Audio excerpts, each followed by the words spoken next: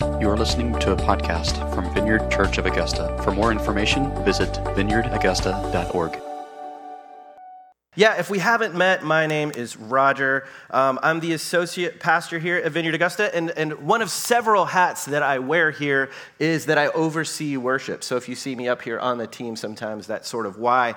So I'm especially excited this morning to be preaching, and for two reasons. First, because I get to continue our sermon series called Big Ideas on Worship.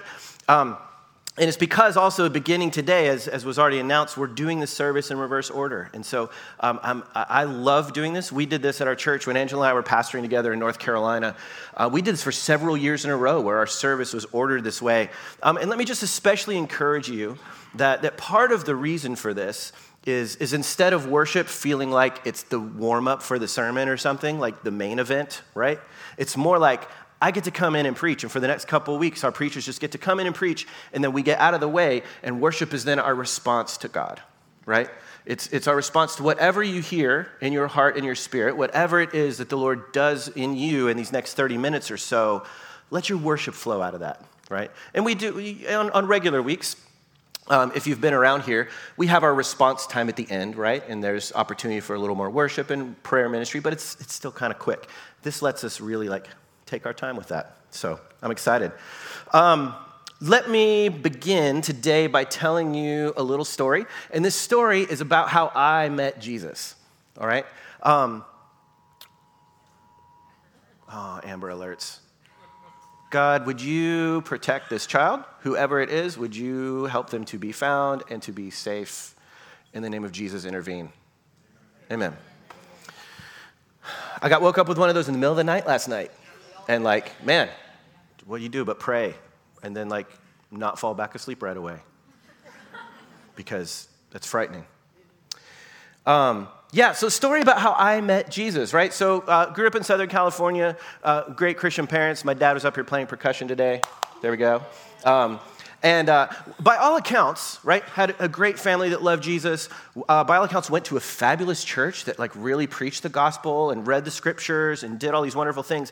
But until I was about 14, I never seriously thought about it. I never seriously considered what it meant that Jesus came to earth and was born as a baby and did his ministry and died and rose again and all. I never really considered it. I'd memorized all the Bible verses because I could get extra tokens at the arcade, right, with kids' church stuff.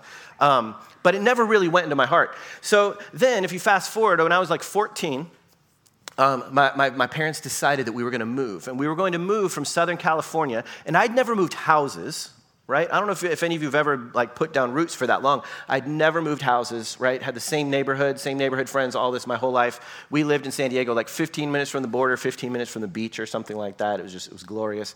And but we were moving from San Diego to Conyers, Georgia. Yeah, you guys can already see where this is going.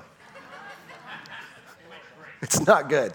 And so, fine place. But if you do this to a 14-year-old, right? You guys were all tweens before. You remember what this was like. It's a difficult time of life to have any kind of change because there's already so many other changes. So I was really, really angry, right? I was really angry at my parents, at God, at everybody. And I remember one day kind of yelling at my mom. Why are you doing this to me? Why are you taking away everything I've ever known and my only house I've ever known and my friends and the beach and the zoo and all these things that I love about San Diego? Why are you doing this? And I remember her just with tears in her eyes, all she could do was look at me and say, because God wants us to. And that was probably the first time I ever cussed at my mom. And I was like, BS, I don't believe it. You told me my whole life that God loves me. Why? If he loved me so much, why would he do this to me? And at that point in my heart, I was like, I'm out. I don't believe this anymore. So we moved to Georgia. They were afraid I was going to run away in the airport or something. I didn't. We made it to Georgia. I only went to church a handful of times, maybe with them. I was not interested in going to church. Well, then I ended up getting suckered into going to a youth camp. Anybody ever get suckered into going to a youth camp? I still don't know what I was thinking. I just knew these kids who I know didn't like me because I was angry and I called them all rednecks. And I was not good at making friends at this season of life. But they got me to go, and even as we're driving up there, I'm like, oh my gosh, what am I doing? Like, this is going to be the worst week of my life. Like, I don't want God. I don't want these people. I don't like any of this. And we go through the first day, and there's like games and stuff, and I'm like, this is fine. Well, then the second night, there is like a worship night. Now, when I say worship night, okay, you got to realize this is before there was like a worship industry, okay? This is 1992. So there was not like some big worship machine and industry going on, right? There was like no Maverick City concerts at like the big amphitheaters in Atlanta or anything. This was just not a thing. And so the worship night, what it was this one middle-aged dude, like my age now, middle-aged dude with a beard, before beards were cool, right? Back in 92, like beards were not cool. This was the sign that you were absolutely not cool. Standing up there on stage just with his acoustic guitar and like no band. No band. And there's like 200 kids. And I was like, lame. I've been to church. I've seen churches with bands. This is lame, right? And so there I was in the very back of this room, again, just like, ugh, why am I here? This is the dumbest. And guys, all I can tell you is in the middle of this room with these like 200-something high schoolers, all just like singing songs of love to Jesus, all of a sudden, the presence of God fell on me. I would not have had language for that. I would not have been able to tell you that I sensed the presence of God. Something just overcame me uncontrollably. And suddenly, you know how now you see cartoons and there's like the light bulb moment, like goes on over their head? It was literally like that. I literally felt like this bing, like went on. And everything that I knew in my head suddenly just fell like a ton of bricks into my heart. And this was my salvation prayer, I swear. This was my salvation prayer. I think even just out loud, unbidden, I just said, oh my God, it's real. And that was it. And here I am, right? And the reason I bring this up, here's the big idea I want to unpack to you guys today that I think my own salvation story just bears witness to, is that worship is a physical and communal practice that transforms us from the outside in. Worship is a physical and communal practice that transforms us from the outside in. Now, most of our language about worship is very internal, which is not wrong, right? Like Jesus said, a time is coming and has now come when the true worshipers will worship the Father in spirit and in truth, for they are the kinds of worshipers the Father seeks, right? God is spirit, and so his worshipers must worship in spirit and in truth. That's very internal kind of language, and that's really true. What is going on inside of us really does matter. And I'm going to move on from this quickly because I'm just going to sort of like assume, which isn't always true, but I'm just going to sort of assume that most of us, when we come to worship, we're trying to do that, right? We're trying to mean the songs we sing and that sort of stuff. So I'm taking that for granted as being the like environment of worship that we're entering into. But of course, what happens is what Pastor Reese talked about last week. If you missed that sermon on the podcast, I encourage you to go catch up on it there. That we worship God from the inside out, but then as we encounter God's presence, like he talked about last week, right? That we are formed by our worship from the outside in. So here's the text I want to jump off from this morning. Romans 12, verses 1 through 2. Paul's writing this to the church in Rome. He says, therefore, I urge you, brothers and sisters, in view of God's mercy, to offer your bodies as a living sacrifice, holy and pleasing to God. This is your true and proper worship. Do not conform to the pattern of this world, but be transformed by the renewing of your mind. Then you will be able to test and approve what God's will is, his good, pleasing, and perfect will. Why don't you pray with me? God, we thank you that you have invited us to be your people, and that part of that invitation is to worship you. And not just to worship you from afar, but to bring our whole selves into your actual presence, and that in that space we are drawn nearer to you, and we therefore become more like you. That you then affect us by your spirit and your presence and your love and your goodness. And that's just what we want today, Lord. So we just ask you again, even as we prepare in these moments to head into worship, that you would answer the cry of our hearts, that you would draw near to us as well.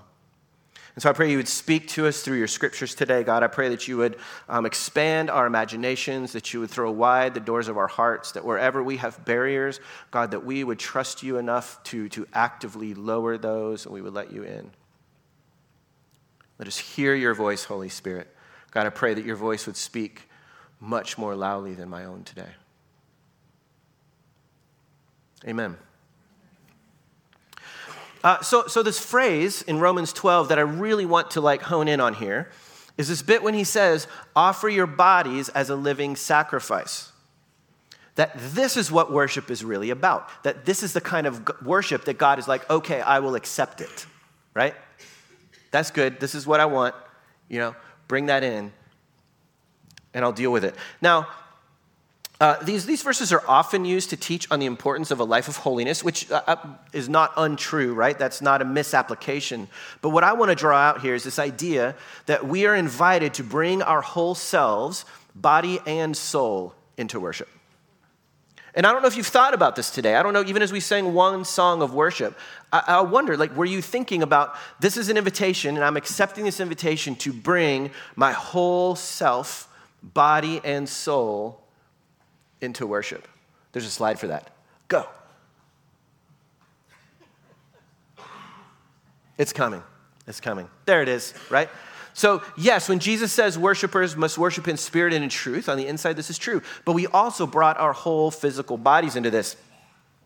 In contrast to Jewish worship, if you think about in the Old Testament, right, the way that they would worship, which Jewish worship involved, at least in part, bringing an animal, right, that would end up dead, and after which the worshiper would leave empty-handed. Christian worship involves bringing in our own bodies, which will still be living when we leave. But it's still this physical body that is brought in. And for a Christian to not bring his or her own body into worship is about as nonsensical as a Hebrew not bringing his or her animal into worship, right? It would just be like, what are you doing? This isn't how it works. You need the physical and the spiritual, right? You need that internal heart posture towards God, but you need something physical that you are bringing into it. And so this question is, okay, what do our bodies have to do with worship, right? And I'm going to speak on this for a quick moment, and then I'm going to address three kind of really specific ways I think that this interaction happens. I think it's first important to understand our bodies are our primary means of interacting with God and others in the world, right? Our physical bodies that God gave us are our primary means of interacting with anything, with anyone, right? And we know this, right? If you've ever had a time where you can't see well, it's really hard to interact with other people, right? If you're having ear problems and you can't hear, it's difficult to actually interact with other people. I read this fascinating book. I did a series of retreats led by Michelle Bauer last year. Read this fascinating book called Honoring the Body. It's by a lady named Stephanie Paulso. And she says that we Christians, we've inherited an ambiguous legacy about the body, right? We sometimes quite don't know what to do with it. Christianity's long struggled with an uneasiness about the body, she says, even as it affirms the goodness of the body and its bedrock beliefs. But she goes on to say this, and I think this is just as clear as I could say it, and we'll move on. She writes this: in the Hebrew Bible, the human person is never described as made up of separable parts like body and soul. Rather, the whole human person is both body and soul. Being human means being both strong and fragile, full of both life and death. According to the Hebrew Scriptures, we are our bodies just as we are our souls. One is not better than the other. Both are irreplaceable parts of the human person. And if they are irreplaceable parts of the human person, then this is why this is our acceptable form of worship, right? That we bring our whole selves. So in worship, this is what happens. In worship, as we bring our bodies in, God uses them. God's Spirit ministers to us even through our physical bodies and affects and transforms us as we worship. And so I want to toss out to you three ways that I think this happens. And these are mostly from my experiences, but we'll pull some scripture into this too, in case you're curious about that. And the first is this, is that worship affects our eyes and ears. When we are gathered together like this, in a communal setting, worship affects our eyes and ears, and that in worship, we point one another towards God. This is actively happening in the room. Worship, guys, is not intended to be a private practice. And we get a lot of this language these days. One of the gifts of the Vineyard, I think, into the worship culture of the world as a whole, this really stemmed from the early days of the Vineyard, is that we value intimacy with God, right? We value this place where we come and we worship, and we have this sense of really having an intimate connection with him. But what happens is that if we lean too heavy into that, this time of worship that we're about to have just becomes about me and Jesus, right? To the exclusion of what's actually happening in the room with the body of Christ. And I think it's important. Worship is not intended to be a private practice. It's not a secret that we keep to ourselves. Worship is communal, engaged in with our bodies in the presence of other people. Now, I'm all about private worship. I've done this for years and years and years myself, just alone with my guitar in my room, and that is great. That's not what I'm preaching on this morning. What I'm talking about this morning is what we are doing, right? And this is a common theme throughout the Psalms. If you read the Psalms, which was kind of like the Hebrew songbook, right? These were the songs that they would sing. Here's two of them real quick. Psalm 22. It's a psalm of David. This is an important psalm. Reese actually quoted from this psalm last week, if you caught that in the sermon. It's important because this is also the psalm that Jesus began to quote while hanging on the cross. My God, why have you forsaken me? Right? He was intending the whole rest of this psalm to like kind of come into people's minds as he said this. So I just say there's a lot going on there. Meditate on that this week in the light of worship and the sacrifice of Jesus. I think it's amazing. But here's some other bits from Psalm 22. I will declare your name to my people. In the assembly, I will praise you. Right? You see how instantly this is communal. This is us together, right? I will declare your name. To whom? Not to myself, to my people. And where? Where does this declaration of God's praises happen, his name? Not in private, but in the assembly. Now, assembly, this is a Hebrew word called kahal, and it just means literally assembly or like congregation. If you went and read the Septuagint's the Greek translation of the Old Testament, right? The Greek translation. The Greek word they would use is ekklesia in this verse. Anybody know that word ekklesia? Even if you don't know a lot of Greek, you've heard that word. It means church, right? So I will declare your name to my people. In church, I will praise you, right? With all of them. Verse 23, you who fear the Lord, praise him. All you descendants of Jacob, honor him. Revere him, all you descendants of Israel. Note how David's direct address is to his fellow worshipers in this room. Hey, come on, guys. Let's worship God together. Verse 24, for he has not despised or scorned the suffering of the afflicted one. He has not hidden his face from him, but has listened to his cry for help. From you comes the theme of my praise. Where? In church. In the great assembly. This is where it happens. Psalm 40 says the same thing. I proclaim your saving acts in the great assembly. In church, I do not seal my lips. As you know, I do not hide your righteousness in my heart. I speak of your faithfulness and your saving help. I do not conceal your love and your faithfulness from the great assembly. Again, more worship in the context of church. But notice in particular how Psalm 40 seems to like actively push against the idea of worship as a private activity between me and Jesus, right? Where I get in this place where I just forget about everybody else. He's pushing against that. He says, I do not seal my lips in the great assembly. I do not hide your righteousness in my heart. I do not conceal your love and faithfulness. No, instead, he says, I speak of your faithfulness and your saving help. Why? Because God's faithfulness and saving help are worthy of saying out loud for other people to hear. Others need to hear about it. Others need to actively hear with their physical ears the praises of God coming out of your mouths. Not keeping it secret. Worship is a public practice. And I realize this might push against some of our inclinations. And if this rubs you a little bit, if you feel a little bit of friction, then I think you're probably the person that needs to hear this. Your worship is meant to be seen and heard by other people. Like when you're just there in your chair on a Sunday morning, your worship is meant to be seen. Like other people should be able to look across the room and see you. People sitting around you, whether you have a great voice or not, I don't care. They need to hear God's praises coming out of your mouth. Why? So that it can direct their attention to God. Your worship is meant to be seen and heard by others, and you are meant to see and hear others as they worship so that it directs your attention to God. Because our ultimate attention is not on one another, right?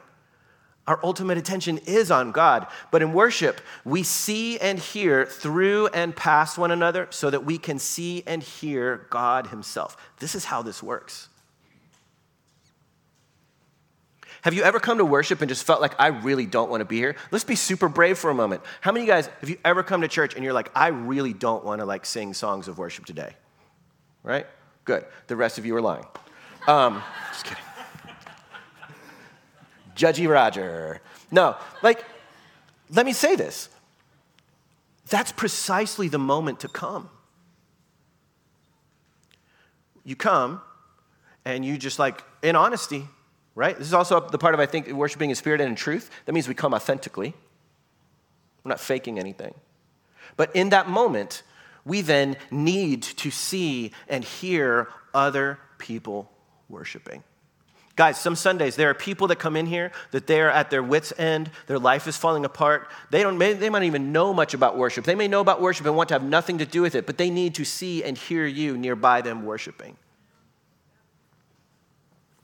This is why performance or some rock star approach is so antithetical to Christian worship. It's why YouTube really gets under my skin. They all look so beautiful. They're all so auto-tuned. The camera angles are so sexy, It's just oh man, worship is the coolest thing to ever happen, This is why, one of the reasons why I actually prefer worshiping with the lights on. I know some people don't love that. If you prefer worshiping in the dark, I would challenge you to ask yourself why. It's not supposed to be a secret. It's meant to be seen because God is worthy of it and because other people need to see and hear you. Your worship is supposed to be in spirit, but it's not meant to be a secret. And back to my story, this is quite simply what happened to me in 1992, right? I absolutely didn't want to be there, but what happened was I saw and I heard other people worship, and my attention was directed towards God. I saw and heard past them and through them, and I saw and heard God himself, and I was instantly transformed. That's the power of it. So that's the first bit. Right? The worship affects our eyes and ears because in worship we point one another towards God. The second is that worship affects our brains, right? Our brains, our physical, actual brains are important to God, and worship affects them. Now, if you think about this, I used to be a teacher, right? And anybody, if you've ever been in education, you know the power of music to teach things, right? The power of teaching things in song. Right? How many of you guys, did anybody learn your alphabet without learning the song? A, B, C, D, E. Oleg did. Did you have a different alphabet? That's probably why, right? Yeah. Different alphabet. But this is the power of it, right? When I was a Spanish teacher, right, we would use silly songs to help teach things because music has a way of just getting into our brains, right? Listen to what Paul writes. This is in Colossians, and he's talking about public worship, communal worship like this. He says, let the message of Christ dwell among you richly as you teach and admonish one another. He's talking about teaching, right? Here's how we get truths into one another, right? Here's how we admonish one another, saying, hey, hold on, keep going, be faithful, love other people the way that God loves them, right? However we need to admonish people, here's the means of doing that. With all wisdom, through psalms, hymns, and songs from the Spirit, singing to God with gratitude in your hearts. Here's one thing I know to be true, guys, and I'm a preacher at heart. I love preaching way more than I love leading worship, right? But that's not because I think it's more important, because none of you will ever remember this sermon today. You will not remember quotes from this. You won't be at some desperate time of life and you're like, I remember one day Rodger preached this sermon. What you will remember is the songs that we sang, right? This is where we get our theology. The songs are where we actually get our impressions of God that wedge themselves deep, deep, deep in our souls. You know, last week I've had this like nagging thought all week long, which is a good sign that the sermon was good, I think, that I had this question, right? If you remember last week, Reese preached on Paul and Silas in prison, right? They were imprisoned, and what did they do in prison? They were singing. They were worshiping.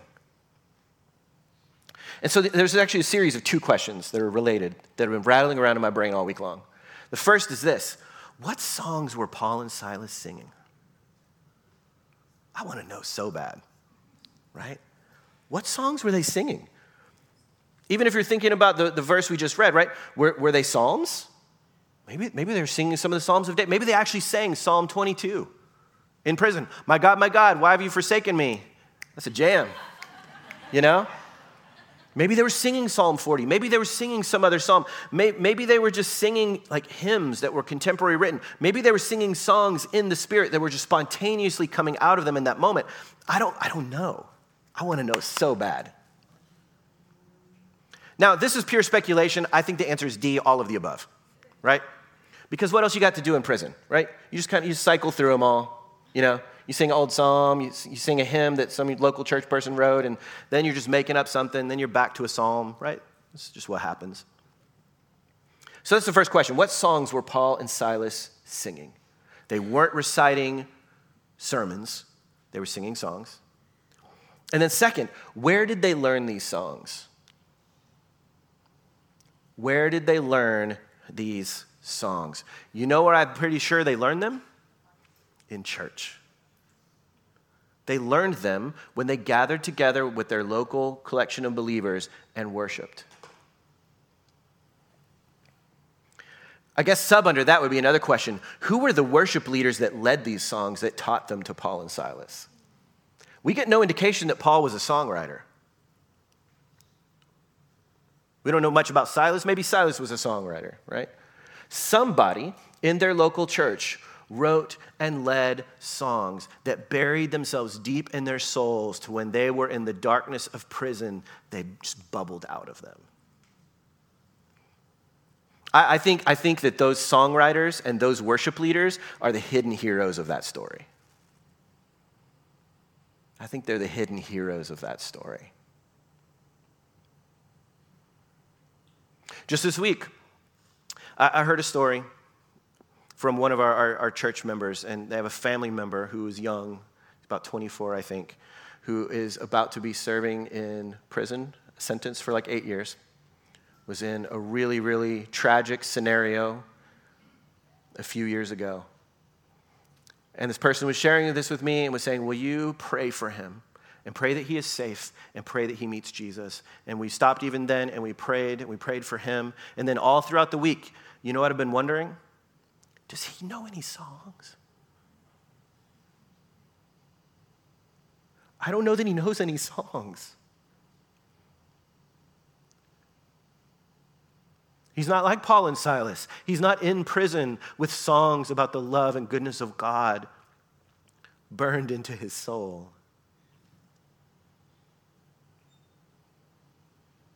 But so when I think about things like this, this is some of the stuff I take very seriously as a pastor. And so here's just, this might be a little bit of like behind the scenes, like nerdery, like maybe you don't care how the sausage is made, but this is just a little bit how this works, right? So we have a repertoire, right? In the songs that we sing, we have a 40-song repertoire, and this is kind of how it works. Like we don't just do our favorite songs, right? The worship leaders don't just get to do whatever songs they happen to fancy or whatever. It's not the songs we love. We aim to be more prayerful and intentional and servant-hearted than that. We value what I would call like having a healthy, balanced song diet, right? And so we ask questions like, do we have a balance of like upbeat celebratory songs and slower, more intimate songs? And do we have songs that point us toward the inner work of the Spirit as well as the outer work of our mission in the world? Do we have songs that comfort us as well as songs that challenge us? Right? Do we have language for how God strengthens us as well as language that helps us cry out to God in the midst of our honest brokenness, right? Like all these kinds of things. And we regularly take a big picture of our repertoire and how that's going. And almost on a monthly basis, we're rolling in new songs that we're kind of like auditioning and seeing how they go. And this is why we want you to have a healthy song diet that will nourish you on your spiritual journey. Now, the second aspect of building this, once we kind of build this repertoire, is repetition. Because another thing that any good educator knows is that the way people learn is by repetition. So can I be really honest with you for a moment? Every now and then, I have somebody come up to me, and usually very nicely, right? Like, you guys aren't jerks. But you'll come up and someone will say something like, gosh, Rodger, like, why do we always sing that song? I am so sick of that song. Like, gosh, we always sing that song. And what I say out loud is, oh man, thank you. Like, thanks for that feedback. Like, I totally hear you, you know? And in my mind, I'm going, yes. Because if you're sick of it, that means you might actually know it. We have sung, Let Your Kingdom Come, so many times in this church. I know it, long before I got here. And my hope and prayer is that when you are in your own dark prison, that song will just bubble out of you unbidden, and it will save you. So I really don't care if you're sick of the song. Yeah. Now, that said, sometimes I agree. And, you know, as we rotate in a new song, that means we rotate out another song. And quite honestly, sometimes it's the ones that are just sort of overplayed. So I do hear it in that sense as well. And sometimes that's really great reason to just not sing it anymore. You learned it. Good. Let's pull it out for a while. We want you to know these songs by heart so that they spontaneously come out of you in the dark. So the third thing that worship affects us as we wrap this up is that worship affects our heart, right? It affects our eyes and ears. It affects our brain, and worship affects our hearts. And I actually literally mean this physical hearts. I'll explain this in a second. Worship unites us together with other worshipers. It unites us together with other worshipers. A number of years ago, I think this was around like 2013 or something like that, there was a study published in a university in Sweden that studied the heart rates of members of a choir. And what they did is they had some suspicions and they had their scientific hypotheses or whatever, and so then they were going to test it. They brought in this choir. I don't even think it was a church choir, right? It's just like, you know, community choral group or whatever. They bring them in. They line them up on their, you know, platforms, and they're going to sing their songs. And they hook all of them up to, like, heart things. Technical people, what is this? I didn't hear that. Monitors, heart monitors. Everybody shouts technical things at me at once, and it's just medical speak. I don't know it. So they hook them all up to heart monitors, right, that are feeding into computers that are keeping all the data, right? And they sing their songs, and they're collecting the data and whatever. And they looked back at it later on, and you know what they noticed? Is that first, and perhaps not surprisingly in this one, is that they saw the individuals' heart rates lowered as they sang. Now, and part of this is natural. Part of this is because when you're singing, you're breathing more strongly, right?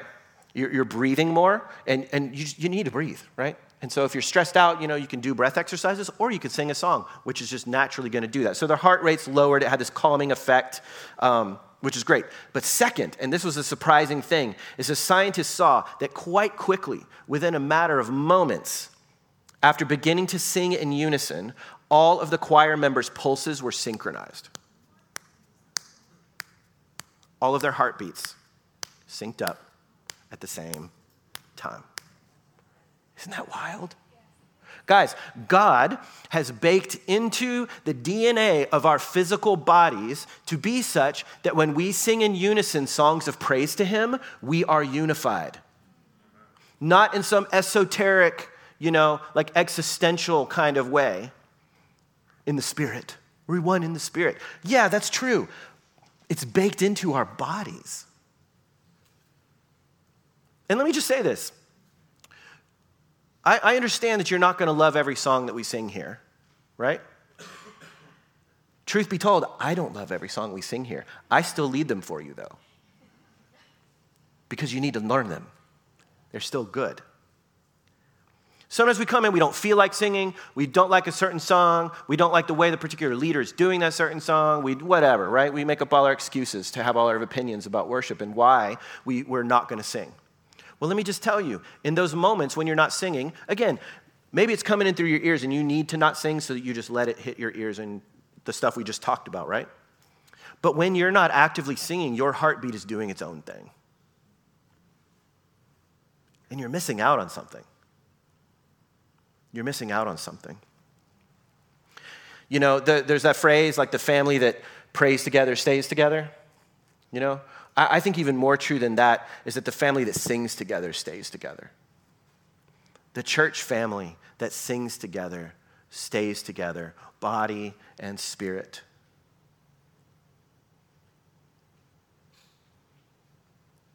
Let me close just by telling you guys a story. So let me show you a picture. This is not a remarkable photo, but it's a photo of a remarkable moment.